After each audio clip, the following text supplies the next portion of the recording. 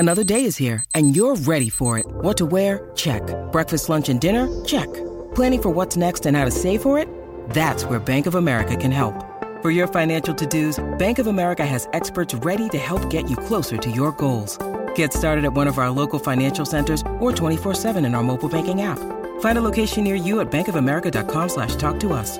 What would you like the power to do? Mobile banking requires downloading the app and is only available for select devices. Message and data rates may apply. Bank of America N.A., member FDIC. Delicious meets nutritious in the snack that packs a real protein punch. Wonderful Pistachios. Each 1 ounce serving of Wonderful Pistachios has 6 grams of protein, giving you over 10% of your daily value and making Wonderful Pistachios one of the highest protein nuts. But perhaps more than that, I love all of the flavors they have. Their sea salt and vinegar ones are my favorite when I'm craving that flavor but want to keep it healthy. But that's just the tip of the iceberg. Wonderful Pistachios come in a variety of flavors, like chili roasted, honey roasted, smoky barbecue, and jalapeno lime, perfect for enjoying with family and friends or taking them with you on the go. Whether you're a pistachio purist who loves cracking open every nut, or you prefer the convenience of no-shells pistachios, Wonderful Pistachios has got you covered. Grab Wonderful Pistachios and elevate your snacking game today. So fill up with a healthy snack when hunger strikes. Visit wonderfulpistachios.com to learn more. That's wonderfulpistachios.com. This is Optimal Health Daily, episode 1027. Can you turn fat into muscle? By Sirdhar Tunjula of nerdgettingfit.com. And I'm your host and narrator, Dr. Neil. Hey, happy middle of the week Wednesday, and welcome back to Optimal Health Daily, where I read some of the best health and fitness blogs to you, usually with a little bit of my commentary at the end. Now, today's episode is a perfect complement to what we were discussing on Monday and Tuesday's episodes. In those episodes, I read from J.C. Dean, and he discussed building bigger muscles, which is often referred to as hypertrophy. Sirdhar is going to expand on this concept and discuss some of the myths about body fat and muscle growth, or hypertrophy. But it's the middle of the week, and like I do every Wednesday, I wanted to give you a little bit of inspiration. Quote, "Find a purpose in life so big, it will challenge every capacity to be at your best." David O. McKay. Oh, and one more thing before we get to today's post. Don't forget, I answer your questions every Friday, and we recently started taking questions by email. So if you don't want to call in and leave a voicemail with your question, you can email your question to health@oldpodcast.com. That's health@oldpodcast.com. And I thank you in advance for sending your questions. All right, now it's time to get to today's post and start optimizing your life. Can you turn fat into muscle? By Sirdhar Tunjula of nerdgettingfit.com. That's the dream, right? Turning fat into muscle. If only you could find that magical formula to turn fat into muscle. But is it even a real possibility? Can you do this? Not so fast. The biology of turning fat into muscle. There is no process in the body that turns fat into muscle. Fat cells and muscle cells are completely different, and one doesn't turn into the other. Your muscles don't turn into fat when you stop working out either. What's happening then? How does an individual that carries extra body fat turn into a muscular stud? More importantly, how can you turn into that muscular stud? Let's deconstruct the process. How fat burning works. Fat burning occurs in the body constantly. Fat is an energy source for your body.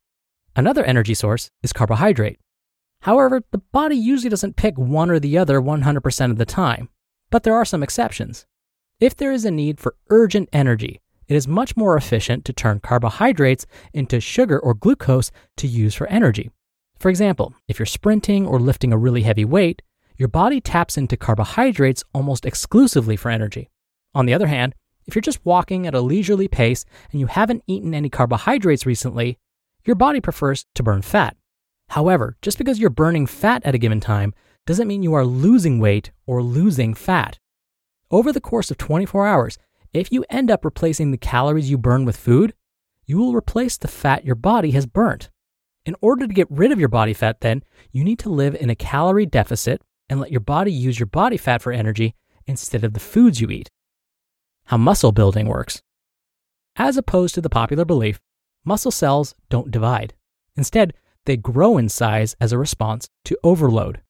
When muscle fibers get damaged due to exercise, cells around the muscle cells, called satellite cells, are recruited for muscle damage repair. As a result of this repair, muscle grows, which is called hypertrophy. Dr. Neal here for a quick aside. If you listen to episodes 1025 and 1026 from earlier this week, you know all about hypertrophy now. All right, back to the post. The ideal way to maximize muscle growth is still a debate, but a positive nitrogen balance and muscle damage due to resistance training are the requirements for muscle growth. I'm not going to go into much detail about the different views on muscle building, as it takes a whole book to discuss the different views and arguments. All you need to know for now is positive nitrogen balance plus muscle damage equals muscle growth. Can you burn fat and build muscle at the same time? Here is another hot debate in the fitness industry. Can you burn fat and build muscle at the same time? Anytime this question comes up, heated arguments and name-calling ensues. I know I am going to upset some people no matter what I say. So, instead of telling you my own opinion, I'm going to bring in the scientists to tell us. In a clinical trial, subjects consuming a high-protein diet lost fat mass while increasing their lean body mass, and another study shows similar results. Long story short, you can burn fat and build muscle at the same time. Maybe not in the exact same second, but over a period of time. Who can build muscle and lose fat at the same time? Technically, almost anyone can burn fat and build muscle at the same time. However, for trained individuals with low body fat percentages, this is extremely difficult. These folks use meticulous nutrition and exercise strategies to achieve this, albeit at a very minimal level. The more fat you have to lose, the easier it is to lose it. On the other hand, the less muscle mass you have, the easier it is to build muscle. So, if you're a beginner in both aspects, meaning you have a lot of fat to lose and a lot of muscle to gain, losing fat and building muscle at the same time is possible and likely easier for you. Follow these steps to lose fat and build muscle at the same time. 1. Stay in a moderate calorie deficit. Reducing your food intake by about 500 calories per day should be enough. 2. Eat a high-protein diet. All the studies I referenced show that subjects following high-protein diets lost fat and gained lean body mass at the same time. Start with 1 gram of protein per pound of body weight and increase as needed. 3. Lift heavy weights. Your muscles need resistance to grow. The most efficient way to stimulate muscle growth is challenging your muscles with weightlifting. The argument about the optimum rep range for hypertrophy is still ongoing, but you don't need to worry about that.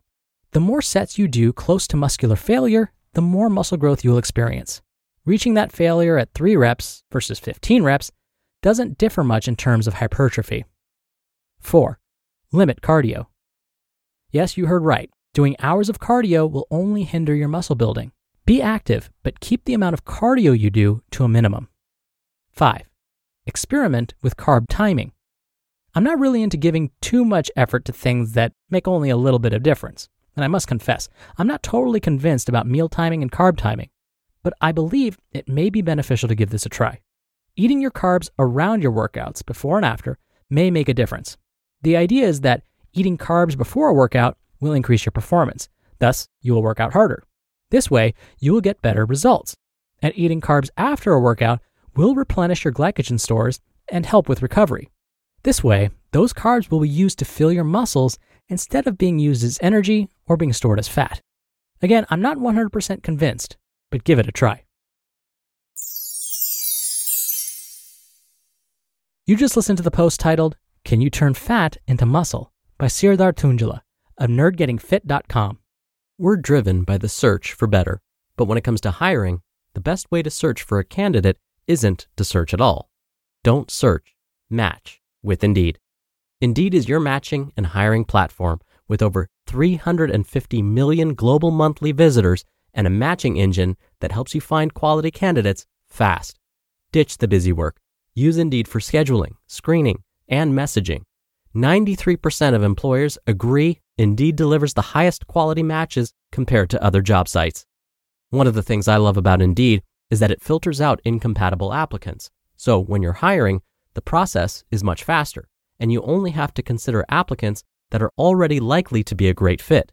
And listeners of this show will get a $75 sponsored job credit to get your jobs more visibility at Indeed.com/health. Just go to Indeed.com Indeed.com/health right now and support our show by saying you heard about Indeed on this podcast. Indeed.com/health. Terms and conditions apply. Need to hire? You need Indeed. Dr. Neal here for my commentary. There are theories as to why higher protein diets may lead to more fat loss or weight loss in general. One is that protein tends to stimulate the production of hormones that make us feel full. Also, protein tends to stabilize blood sugar levels. This is because protein doesn't get converted to sugar as easily as carbohydrates do. So by eating protein, you may end up stabilizing blood sugar levels, meaning you won't get those dramatic spikes and dips in blood sugar that eating, say, a candy bar may cause. If you've ever experienced a dip in your blood sugar, it's like you have less control over your choices. Everything sounds good, but when your blood sugar is stabilized, you're less likely to experience some of those cravings. So after eating a protein-rich meal or snack, you may end up feeling less hungry, which means you may end up consuming fewer calories throughout the day. This may help with step 1 that Sirdar was discussing, limiting your calories. Oh, and remember how Sirdar was discussing that thing about nitrogen balance? Nitrogen balance and strength training leads to muscle growth. Well, guess where that nitrogen comes from? Protein. Proteins are made partly of nitrogen, so our bodies naturally get nitrogen from protein-rich foods. Now, I must say, a higher protein diet isn't for everyone. If you get a lot of your protein from red meat, for example, it may lead to inflammation in the body. It's dependent on the person, but remember, protein is found in many foods, both plant and animal-based. In fact, researchers recently discovered that in addition to soy, chia and quinoa are complete proteins, meaning they contain all of the amino acids we need to build muscle. Now, Sirdar mentioned this in his post as well, but if you want an idea of how much actual protein you need each day for muscle growth, the American College of Sports Medicine recommends about 1 gram of protein per kilogram body weight. For those of us in the US, this usually means we need to convert our body weight from pounds to kilograms. If you already know your body weight in kilograms, then use that number, and that's how many grams of protein you should be getting. Really simple math. But if you don't know your body weight in kilograms and want to use ACSM's recommendations to estimate how much protein you need each day, we'll simplify things by just taking your body weight in pounds and divide that by 2. It makes the math simple.